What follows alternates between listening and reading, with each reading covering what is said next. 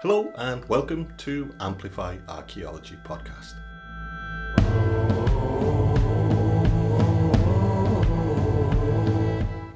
In this episode, we're joined by Dr. Ruth Carden and Dr. Rebecca Boyd, who are here to tell us about the really exciting new research project focused on two of my favourite things, Vikings and dogs. Amplify Archaeology podcast is sponsored by Tour, the ultimate resource for people who are looking to develop a little bit more of a deeper connection with Ireland. So, as well as our online courses and series of talks and events, we also have articles and itineraries full of inspiration for places for great days out. If you're looking to go to the Inishowen Peninsula, or if you wanted to go across to Inishmore, or you want to see something like the Rock of Cashel, we have itineraries full of hidden gems and secret sites that are a little bit off the usual tourist trail. So you can really get to grips with an area rather than just coming to see one particular place. It helps to turn a day trip into a bit more of an epic adventure. You can find all of those resources on our website at tour.ie. But for now, I hope you enjoyed the programme.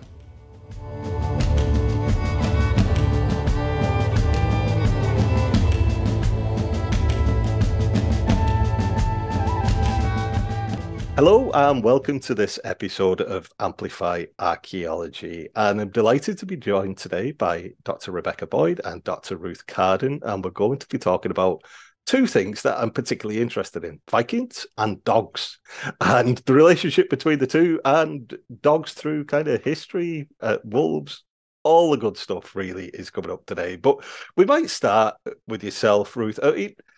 Dogs, they're obviously a huge part of life today, and, you know, as well as being pets and great companions, they also have a number of roles for us even today, don't they? Whether it's in farming or as guard dogs, and so on. Do you think you could give us a little bit of an overview about how that relationship between humans and dogs has changed throughout Irish history in particular? And, you know, are we following a similar sort of a path in terms of how we integrate dogs into our lives? No, that sounds very technical, but you know what I mean. Our relationship with dogs, has it changed that much over the past few thousand years? Well, I suppose you have to kind of go back to the beginning. You know, the domestication of dogs, so to speak, is roughly about 15,000 years ago. And they're descended from wolves twice. There's a dual ancestry there, both Eastern Eurasian and Western Eurasian.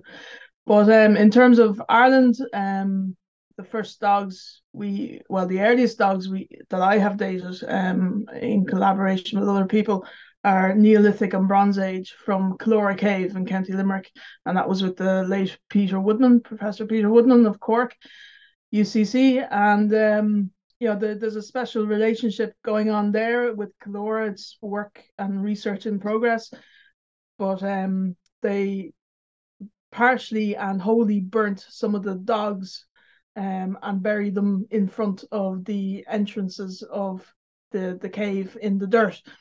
So some kind of ritualistic deposition there going on. But, you know, you have to think back, you know, wolves were domesticated for a reason, basically, and great companionship with humans, but also they have various roles in the human society. And this is propagated through time in terms of either guard dogs. You know, during the Neolithic, you would have had wolves, bears, and so on. So, you know, large carnivores that, you know, the Neolithic agricultural domestic stock would have had to be protected from, as well as from other humans, I would expect as well. So through time, you have this relationship going on between humans and dogs and their companionships, and they come in various sizes. And, you know, since the 1800s, you have dog breeds kind of being developed over time, more and more so, and you've lap dogs and dogs that sit, you know, guard your front garden from other dogs or from other humans and from squirrels and whatever else. But it is a long-term association and something that we like to know more about because of, you know, we have our dogs beside ourselves in the houses or outside the houses if they have different roles and different functions. But you know, there is there is that long term deep history that's there, Yeah. and it just seems to have propagated through time. So it's a link to our ancestors as well as with modern society and so on.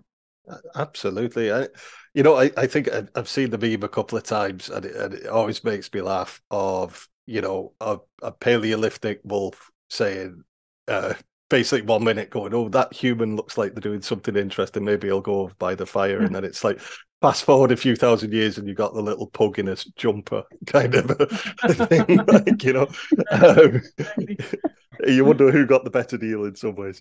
But Rebecca, I suppose one period of particular interest for this project is the Viking Age. And do we know much about the relationship in particular between the Vikings and dogs? Do they appear much, say, in the historical sources, or how much of our evidence is based on archaeology and what we found? Um, yeah, so we actually know loads about Viking dogs, but what we don't know about is what Viking age dogs were like in Ireland. So I'm going to tell you what we know about dogs in Scandinavia and Iceland, because there's been a huge amount of research in the last couple of years, mostly on the textual sources, so the literary sources, so the Old Norse myths, the sagas of the Icelanders, looking at how dogs appear in those texts, how they're referred to. And Harriet Evans Tang has done some work looking at how often dogs are referred to within some of the sagas. So, if there's a dog barking in the background, or if they've got red hair, or if they're referring to a physical attribute of the dog, or much more commonly, they're talking about the relationship between the dog and the person. So she terms this the idea of the gifted dog in the saga. So the dog is always someone special coming up across, much more often than just being a figure in the background, a probably not very silent barking figure in the background. So that's really interesting. The other way that we can approach the dog in Iceland and in Scandinavia is looking at the physical space, the archaeology of the dog. Where does the dog found? Where did the dog live? Was it in the house? And here we're talking about farm dogs, dogs who are outside. They're fulfilling hunting purposes, guard dog purposes. They're minding the herds of sheep.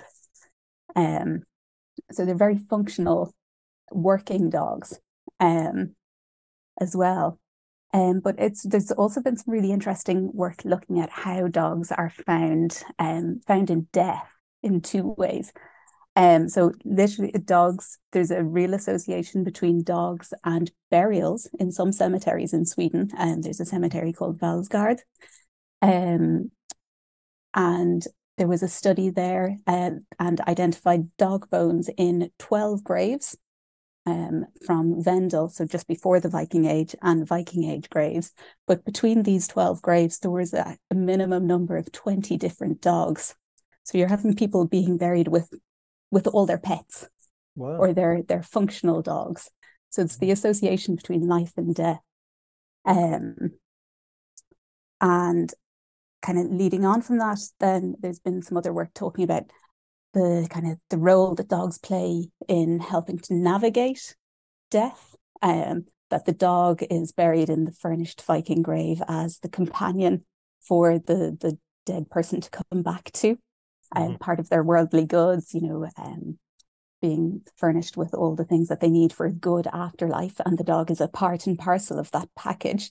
But then there's also an association between dogs and bad things. So dogs of destruction, wolves attacking people, or take your hand in the Baskervilles sort of story. How does dog go from being man's best friend to being man's worst nightmare? Yes, and Fenrir, of course, as well, being such a big, literally a big figure in mythology. That's so interesting, Rebecca. And you can kind of see that paralleled in other forms of archaeology in other periods as well, isn't it? At the Hill of Tara, wasn't there a child buried with the dog in was it Rathnari? Might be getting that mixed up with another large ceremonial enclosure of a similar period in Ireland, but I'm pretty sure it's Rathenry. Yeah. And then even if you look at the kind of the later medieval graves where you have those kind of knight effigies, and they always have their feet resting on a dog, On the dog at the end. you Yeah. know. So there is this real association, isn't there? And you know, when you're looking at the cemetery that you mentioned in Sweden, Mhm. are they buried with any other animals, or is it very much dogs and people? Um, there's lots of different animals turn up, but Okay. there is an association between dogs and horses, and that's something that we're Okay. gonna look at as well here. Very good. Um, our problem with looking at our Viking Dublin dogs is, of course, all our Viking age burials. We have the highest concentration of Viking age furnished burials. You know, your big warriors with your Mhm, swords and spears and shields in the mhm, British Isles. mhm. Um, but unfortunately, they were virtually all antiquarian finds and antiquarian excavations, and they haven't kept the bones. They just kept the shiny swords and the pretty brooches and Yeah, silver coins. yeah. So we have a different perspective. We're looking at dogs in life.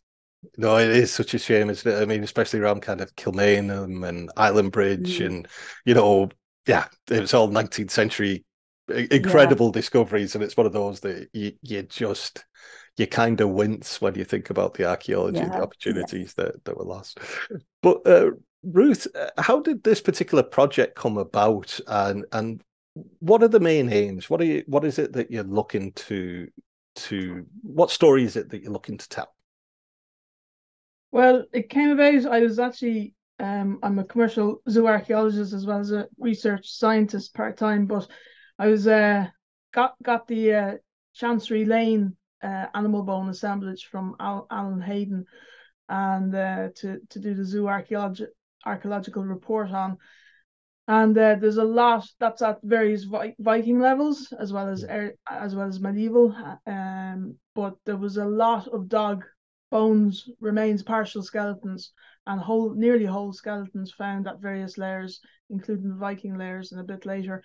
And one evening, anyway, I was looking at the various dogs' bones from a particular context, and there was one particularly large large sized dog, partial remains, and I took a picture of a lower jaw or the mandible of the dog, and Hmm.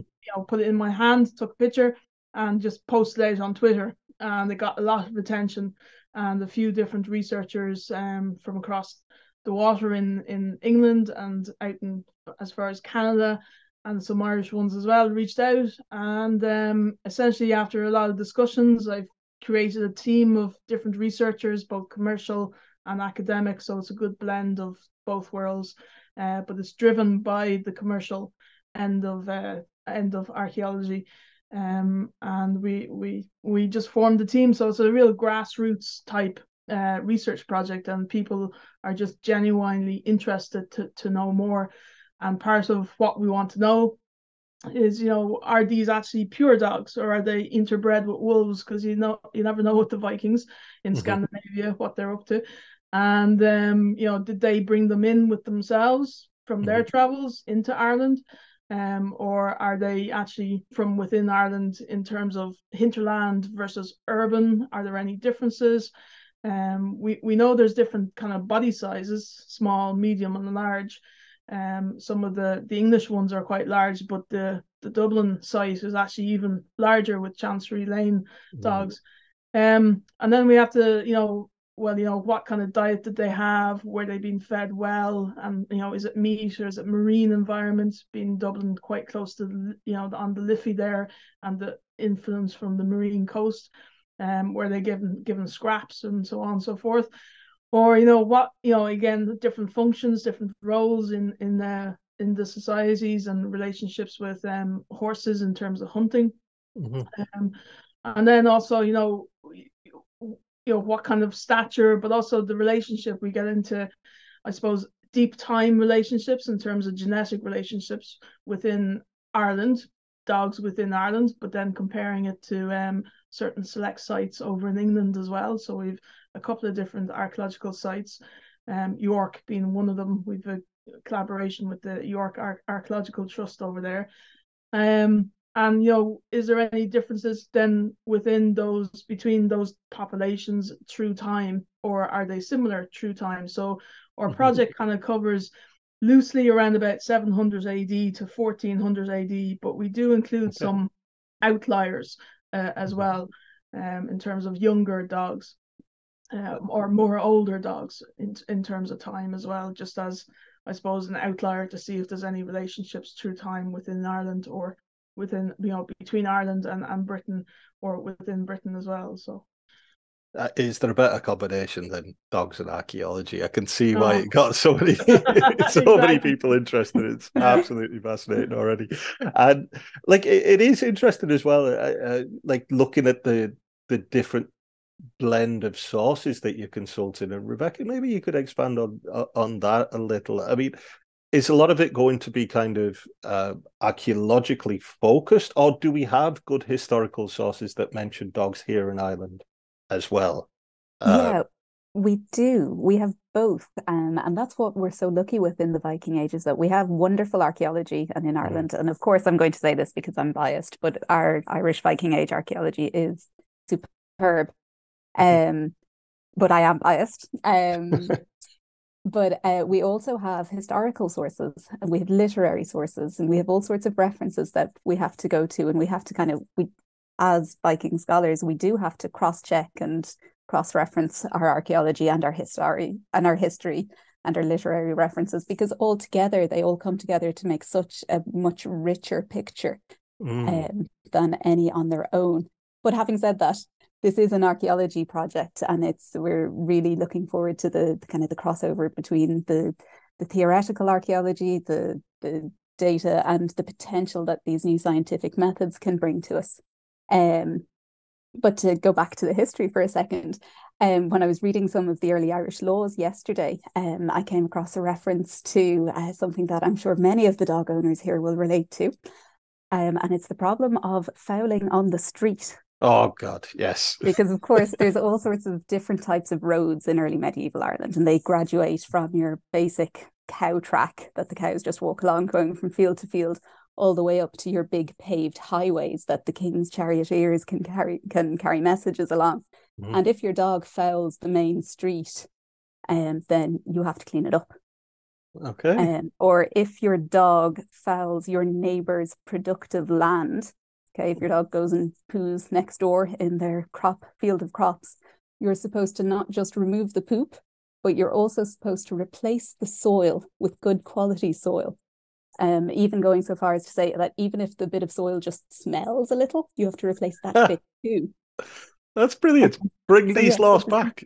Yeah, so there's loads to work with there, but really what we're really interested in is taking the new scientific methods and applying it to this set of bones, to see what that can tell us. That's it. Ruth, perhaps you could talk a little bit about some of these techniques and methods. What sort of techniques are you looking to apply? Well, we have the standard zooarchaeological techniques where we examine the bones, we measure them, we look for any diseases or heel fractures or anything like that. Anything that the actual bones can tell us, an estimation of age as well by looking at the fused sutures on the long bones, degree of wear on the teeth, any disease in the teeth at all. So the bone measurements themselves will be able to. I'm compiling the database as at the moment from between the Irish sites and the English sites, and basically doing some statistical shape and size analysis. So looking at size differences between different sites and different urban and hinterland sites, and the Irish versus the British sites and so on. And then we'll cross that over into the genomics, and the genetic analysis will give us the sex of each dog, so male or female, which will be interesting in terms of were they potentially breeding. There are puppies on Chancery Lane, puppy bones, so there were definitely females there and breeding away. But then with the deep genomics, then we look at phylogenetic history, so it's the network of history of relationships between different populations, both within Ireland, within Britain, and then crossing and comparing. And then there's we work with Pontius Scugland in the Francis Crick Institute in London, and they have genomics of wolves and dogs going back to 100,000 years ago. So we have a huge database to compare ours to. We'll also be able to detect if there's any interbreeding between wolves and dogs, or if there's any pure wolves, masquerading as large dogs, for example, in the populations. We also then, for dietary analysis, we're looking at stable isotopes. So there's a very different. So basically, you are what you eat. So these molecules form in the bones and teeth, and you can tell whether it's a marine diet or a terrestrial meat diet. So you have very different signatures associated with those in the stable isotopes. And then, of course, we have all importantly radiocarbon dating. Without radiocarbon dating, we can't hang any of that data on any time period. So the dating is very important, and we're working and collaborating with 14 Chrono up in Queen's University, Belfast, with that dating, which is great. They're excellent. So, and then, of course, then we've all the historical and the written and so on. So that's, I'll pass you over to Rebecca for that one. Yeah, and that's it's such a different range of skills coming into the project, which I think it makes it really, really exciting. And it's I suppose part of this as well, looking at both the historical evidence, Rebecca, and maybe going back to yourself, Ruth, in terms of some of the evidence that you might have already seen, even outside of this project. Do you find, is it possible to understand anything, apart from, as you say, about things like the diets? Is there much to look at things about how dogs were kind of treated? Like my own dog, or archaeologist, as I call her, Peg, she's on this really elaborate fancy diet because she's got a very sensitive stomach. Now, some people claim she's putting it on and she just wants the expensive food, but the vet says she needs it. Can we see anything like veterinary care? Is there anything perhaps in the early Irish laws that point towards the right treatment of animals? Or is there anything that we can see from healed bones and things like that in terms of the physical evidence? So may go to yourself first, Rebecca. Do you know of anything in kind of the laws that points towards a duty of care, let's say, to your own animals? Or is it basically that's your property, you can do what you like? Yeah, I'm going to have to come back to you on that of duty of care to the animals. But what I did find is there's lots of different references to dog fighting. Okay.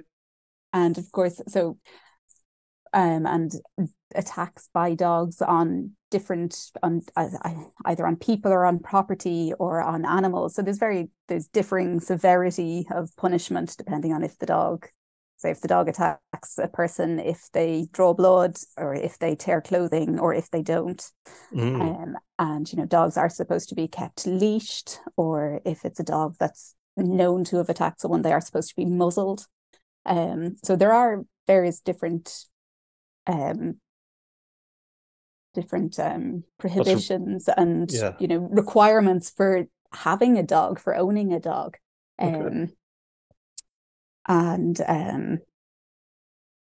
But in terms of how, if there's any references to medical care of dogs, I genuinely don't know. But that is something that we'd see if it's a bone injury, that's something that you would pick up in the bones, wouldn't you, Ruth? Yeah, like I several instances from different sites actually in Dublin, more so than anywhere else. There's some of the dogs, they're interesting. There's healed skull fractures on large enough dogs, and so much so that they would have suffered probably a hard enough knock and a bang of something hard to fracture the skull, and there's a depression going in, but the skull has healed around the site. So there's some degree of care, like the dog would have been injured severely enough, probably wobbly and whatever else, but a degree of care by its owner at the time, and nursed it back to life. And for the bone to heal, then it would have been continually fed and looked after. Same goes for a broken humerus, which is the upper foreleg bone. Very bad fracture, but it's actually well healed as well in its life. So again, the dog wouldn't have been able to walk properly. If it can't fend for itself on the streets of Dublin, it would likely get attacked by other dogs because they would see it as being weak, or even other humans might kick it to one side. So the dog was looked after, well fed, etc. And these are, large enough dogs, so you could postulate that maybe they were guard dogs and therefore of use. And looking after your guard dog for future use in the guarding the property or the goods or whatever else. So there is the zoo archaeological evidence does pick up on those kind of instances, which is useful. It gives you another layer of evidence of the special relationship between humans and dogs in Viking and medieval times. That's very interesting. And, one of the roles that I kind of wonder about, and it's probably a result of watching too much Game of Thrones when it was on, is that, of course, you got your guard dogs, as you say, which are incredibly valuable, as throughout history. Were they ever used, as far as we know, either by the Vikings or in Ireland in general, during like battle kind of thing, that they were brought into the fight sort of thing and let loose, or that?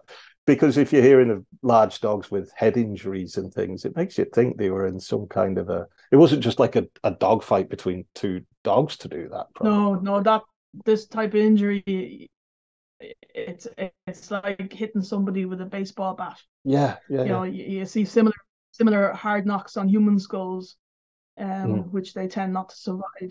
So it is interesting. But yeah, I'm sure, whether it's, we term them guard dogs, but as you say, they could be brought in, the relationship between human, horse, and dog in a hunt situation or a battle situation is a possibility as well. Yeah. Very interesting.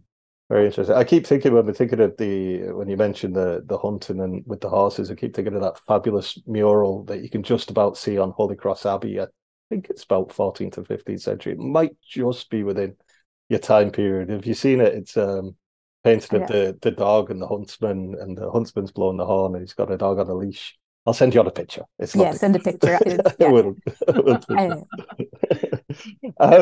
So looking at the project, Rebecca, outreach. It's like there's lots of archaeological projects that we could talk about, but as I said earlier, this combination of dogs, archaeology, Vikings, and all of that kind of thing, you can really see why it captured people's imaginations, and especially when Ruth was putting up those fabulous pictures. So outreach is a really important part of the project, and I really love that you're already engaging with schools. Could you tell us a little bit more about your plans for outreach as the project develops? Yeah, so it's outreaches and telling people what we found is an absolutely crucial part of our archaeology, of what we do. As you know well yourself, Neil, it's that, this story of where we came from, how we got here, it belongs to everybody here, and everyone deserves to know what it is. So Ruth has built this in really strongly right from the start, the idea of the public outreach and telling people about what we're finding. So this is what we're talking about here, is the idea of the kennel pack. So this is a special tier of kind of supporters for us for our project, and the kennel pack is a little slot for secondary schools to sign up as partners on the project with us.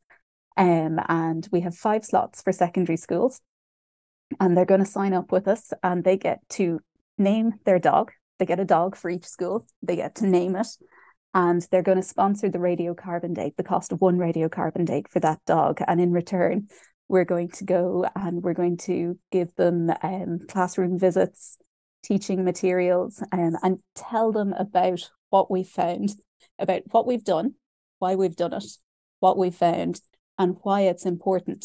And it's not just important in terms of telling the story of the archaeology, but it's also really important because we're demonstrating the power of the collaboration between the humanities, between, Mm. typical archaeology, traditional archaeology, and the power of the scientific analysis of the bones that we've literally picked up out of the ground, and showing how sciences and humanities come together and how we can take this data and tell a new story, and tell this story of dogs and make it relevant and exciting and inspiring, we hope, for these teenagers, and the power of what they can do in their future.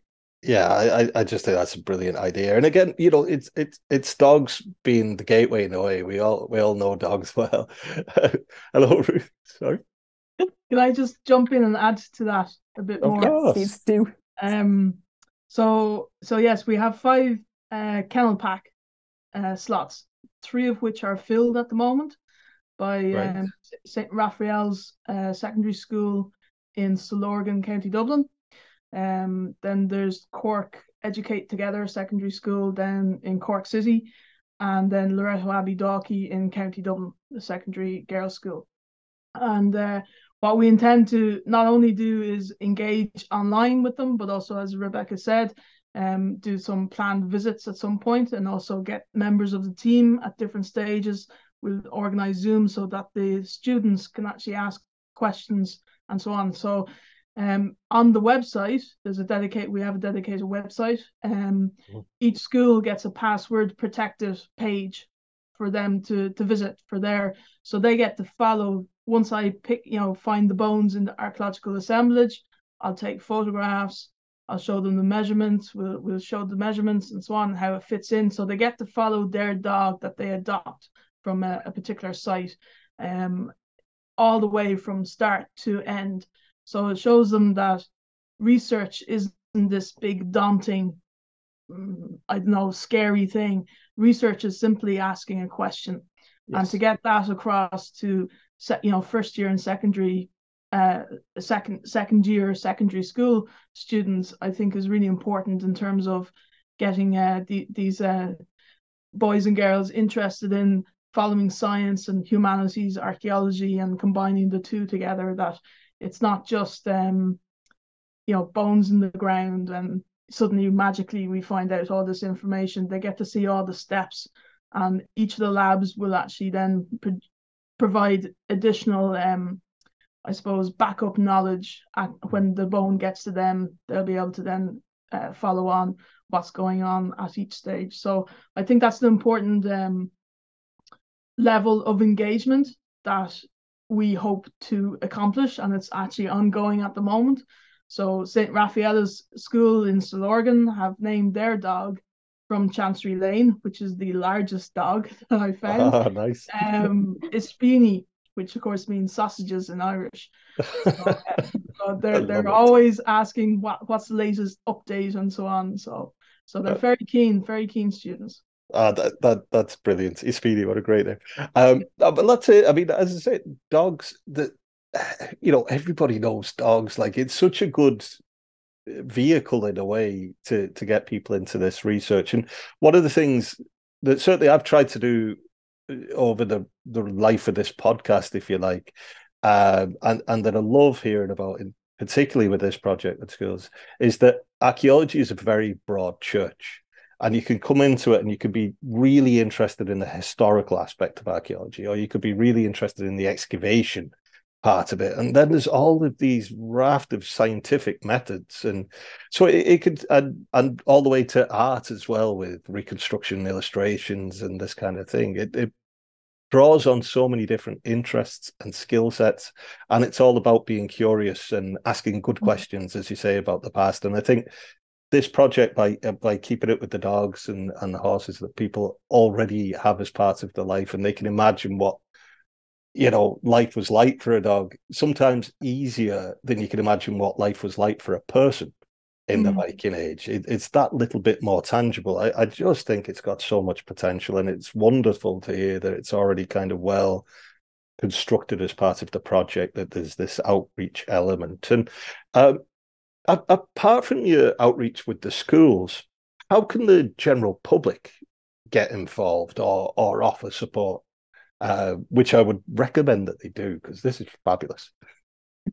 Well, actually, exciting times. We're running a Kickstarter in the month of June, Fantastic. and this is mainly to raise funds to cover the costs of the radiocarbon dating with that chrono in Belfast, Queen's University Belfast is doing for us. The costs of the stable isotopes and the ancient DNA are being covered already by the individual labs out of their interest and in the project, which is great.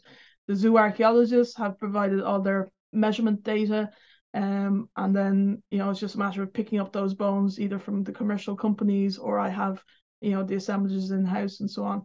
So it's the main area we need support on is actually cover the radiocarbon dating. So with the Kickstarter, we'll have several different levels and different targets, because with Kickstarter you get all of it or you get nothing.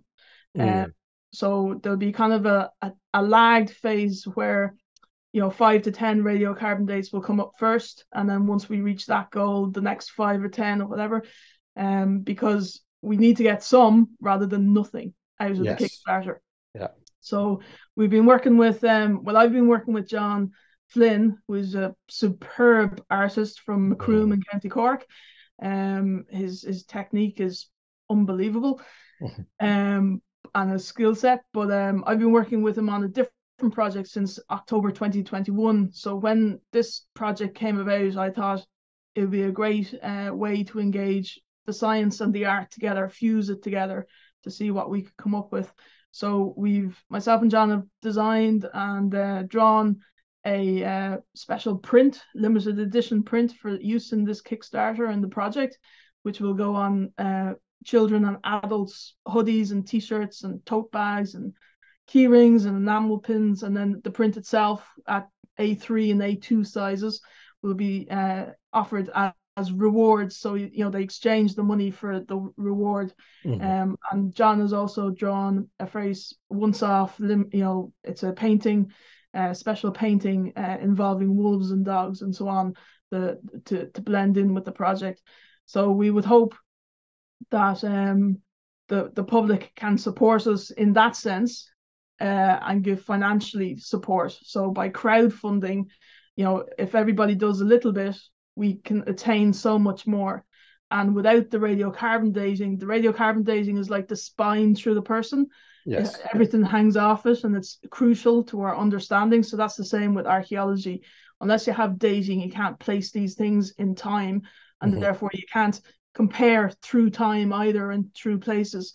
So it's important that we attain our radiocarbon dating. Now, so far we have gotten some sponsorship, which is great. We've gotten 10 dates from Dublin City Council sponsored for Dublin City dogs in Ireland.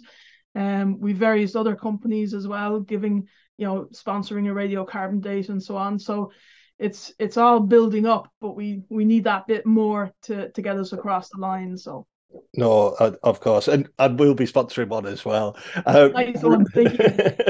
And Rebecca, yes, I just wanted to add, so we're approaching close to 40 different dogs now, is it, Ruth? In our sample size? It's around about that. I haven't done the final count yet. It might be 50 actually. It's so around the 50 we mark. have lots of dogs. So any help from the public who would contribute to our campaign would be really, really useful, really helpful, really valuable.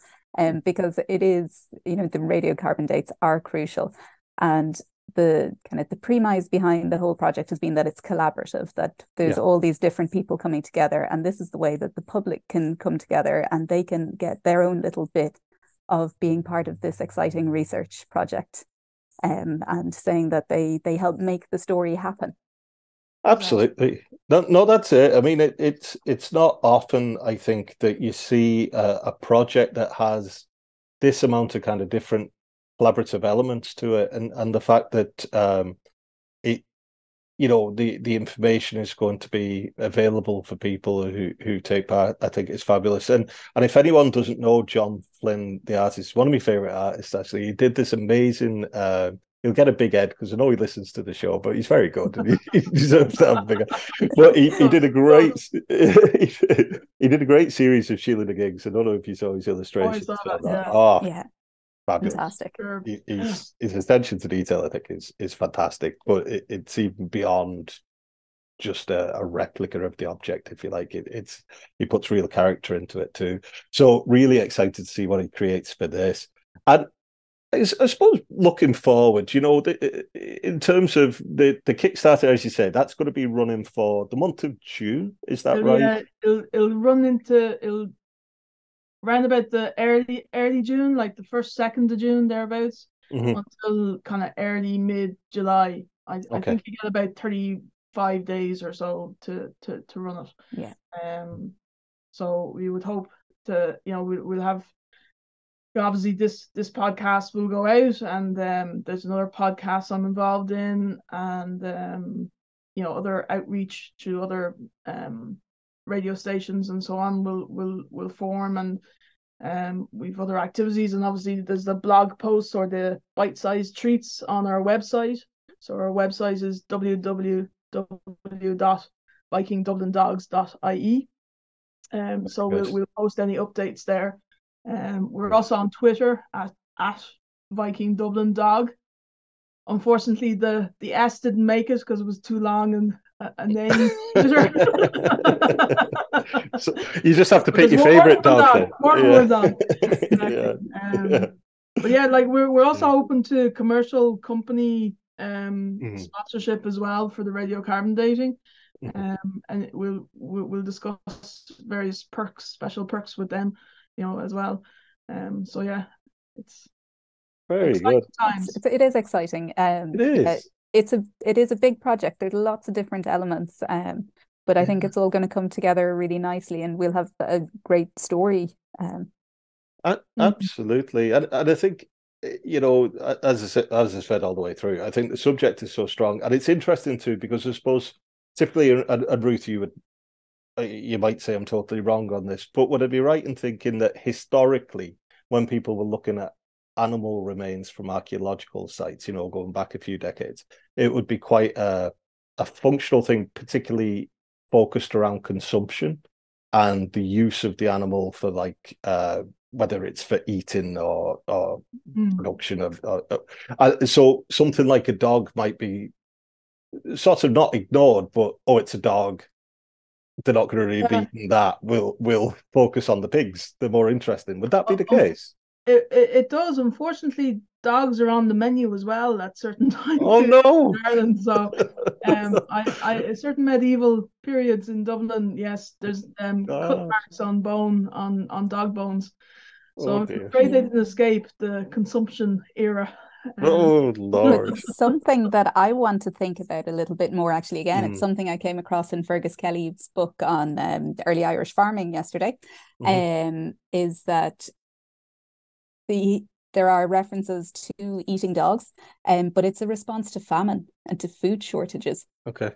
And if you think about medieval towns, famine was a constant threat, food poverty, food insecurity, bad winters or a bad summer's growth means poor food supplies for the winter.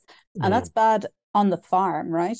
But when you go into the town, you're at a remove. You're not producing your own food. One of the primary definitions of being urban, of living in a town, is that you're not really producing food. You are reliant on a market. And when the market is poor, famine is the consequence, starvation. So there's all sorts of things. No, that's it. It kind of, I remember when we were looking at a site they excavated an early medieval mill at kind of 8th century, thereabouts.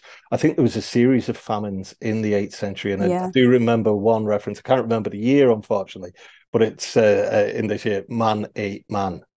So it showed how bad things got then. That the dogs were probably already long gone at that stage, unfortunately, and desperate people do desperate things. That's a really bad note to end on.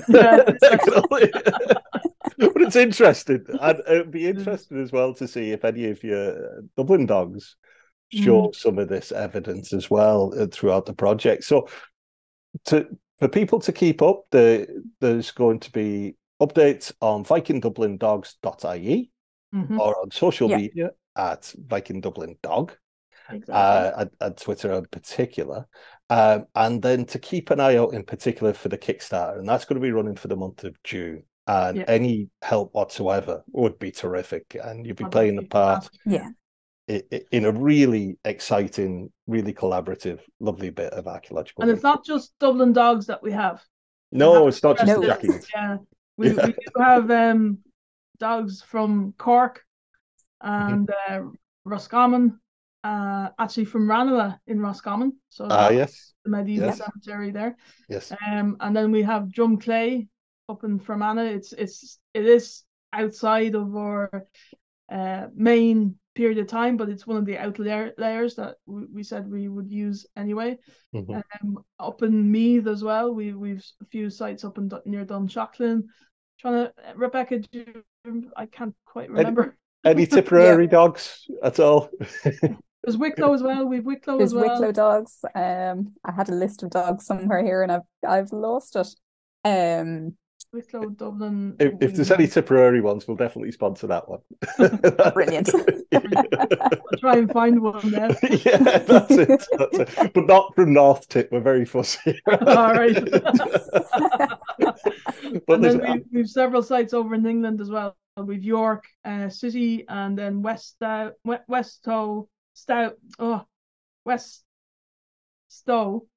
Ipswich. What was the third one? There's another one. Brandon.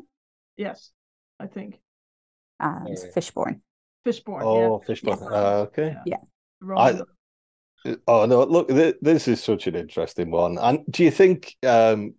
What's the finish line that you're going to put on this, or is it going to be like all dogs? Yes, all dogs from future excavations are going to be. I think it's a bit of a rolling project in one sense, because all the different analysis takes different times. You can integrate them at different times with each other as well. So there will be smaller papers with some of the data, and then once we get more data from the other analysis. So the genomics, the full genomics, which is the deep dive into the genetic relationships, that takes a minimum of 3 years. Oh wow! Okay. So it does.